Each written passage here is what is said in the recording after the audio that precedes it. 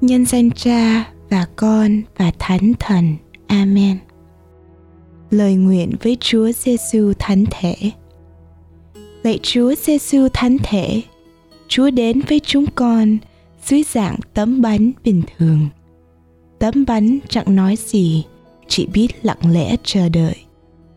Tấm bánh hiện diện là để phục vụ cho con người. Tấm bánh quá đỗi mong manh, nhỏ bé, có thể bị ẩm mốc làm hư hoại và tan rất mau sau khi được nhận lãnh.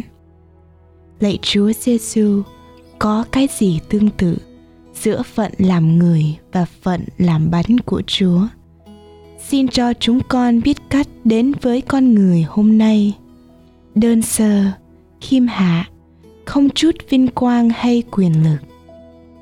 Nhờ ăn tấm bánh của Chúa, chúng con cũng trở nên tấm bánh ngon, được bẻ ra để đáp ứng khẩu vị của nhiều người. Ước gì chúng con dám rước Chúa đi vào mọi vùng mờ tối của lòng mình, để sự hiện diện của Chúa trong con được lớn lên.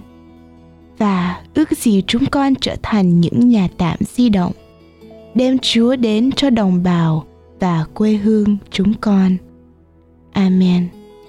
Nhân danh Cha và Con và Thánh Thần. Amen.